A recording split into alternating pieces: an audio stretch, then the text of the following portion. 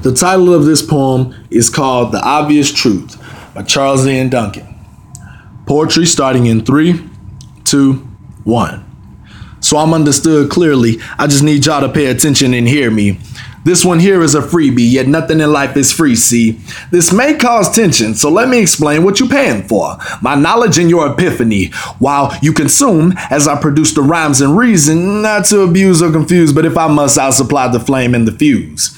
An explosion of metabolic metaphors and similes similar to the grace that came before me, I've chosen to give you the antidote to your poison. You see, a great woman told me to believe in myself. She also said that in order to grow, I must take responsibility for my actions, more or less, good or bad. What I realized is that whether it was me, my, or I, all of those words pertain to thee. In your case, you, or the one being, not being anyone else, but the person listening. It took me years to decipher the message, as I too needed to grow. But once you grow to a certain point, you mature. Better yet, you know that you are responsible for the actions you take and the reactions that they create.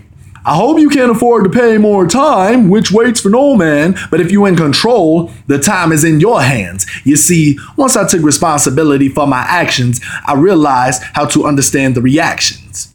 People tend to make excuses for the reactions they create because they take no responsibility for the actions they take. So here's a strain for your brain. A slave is someone who is being forced or coerced to behave under the control of someone else, or a hostage under pressure from the oppression by the opposition. Subtract the OP, and I know it ain't no math class, but you start to get the picture. Emotions can control how one responds to any given situation. But if the controller is you, then there is no excuse. You see, people tend to put off their failures in success to not accept responsibility for themselves due to the response they get. Don't worry, I still have time left. So if you paid attention, I gave you the answer, yet I must still ask the question.